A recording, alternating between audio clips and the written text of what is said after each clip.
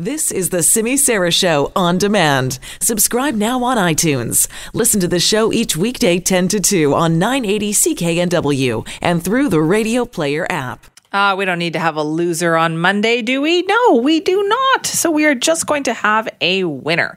And our winner today, there's two of them. It's Wyndon and Staten Danilowicz from the Okanagan. These are two brothers, and they helped rescue 4 people at risk of drowning 6 years ago or so. But the reason why it's back in the news and we're making them our winner is that they were given medals of bravery this week. In fact, Wyndon and Staten were honored in Ottawa by the Governor General, Julie Payette, for their heroic efforts in Wood Lake in 2013. Have a listen to this report from Global News. 6 years ago, Wyndon and Staten Danilowicz heard people screaming for help near Wood Lake. We were asking what the problem is, and they said that there was 3 kids that were drowning. So my brother and I, as we're still running, we ripped off all of our clothes and just went in there as fast as we can to try to get these kids.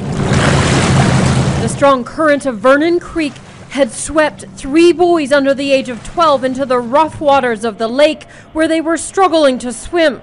The father of 2 of the boys and another man rushed to help, but quickly ran into trouble too. He was going under quick, he was on his last strokes. So we grabbed him and we tried to swim him in against the waves and the current. The brothers helped save the children and one of the men, but the father drowned in the stormy water.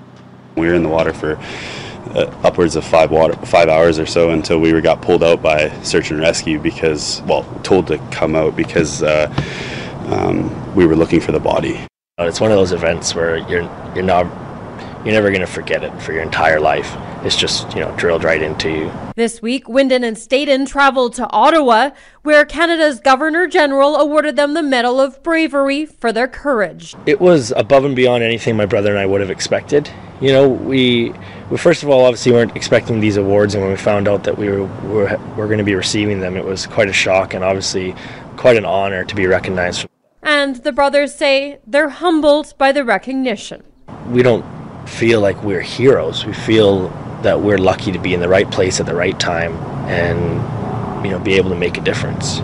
Jules Knox, Global News. I love that. It's good to know they were not forgotten for their great bravery that they had. So they were given they were awarded today, actually, the Medal for Bravery by the Governor General in Ottawa. So good for them. They are winners of the day.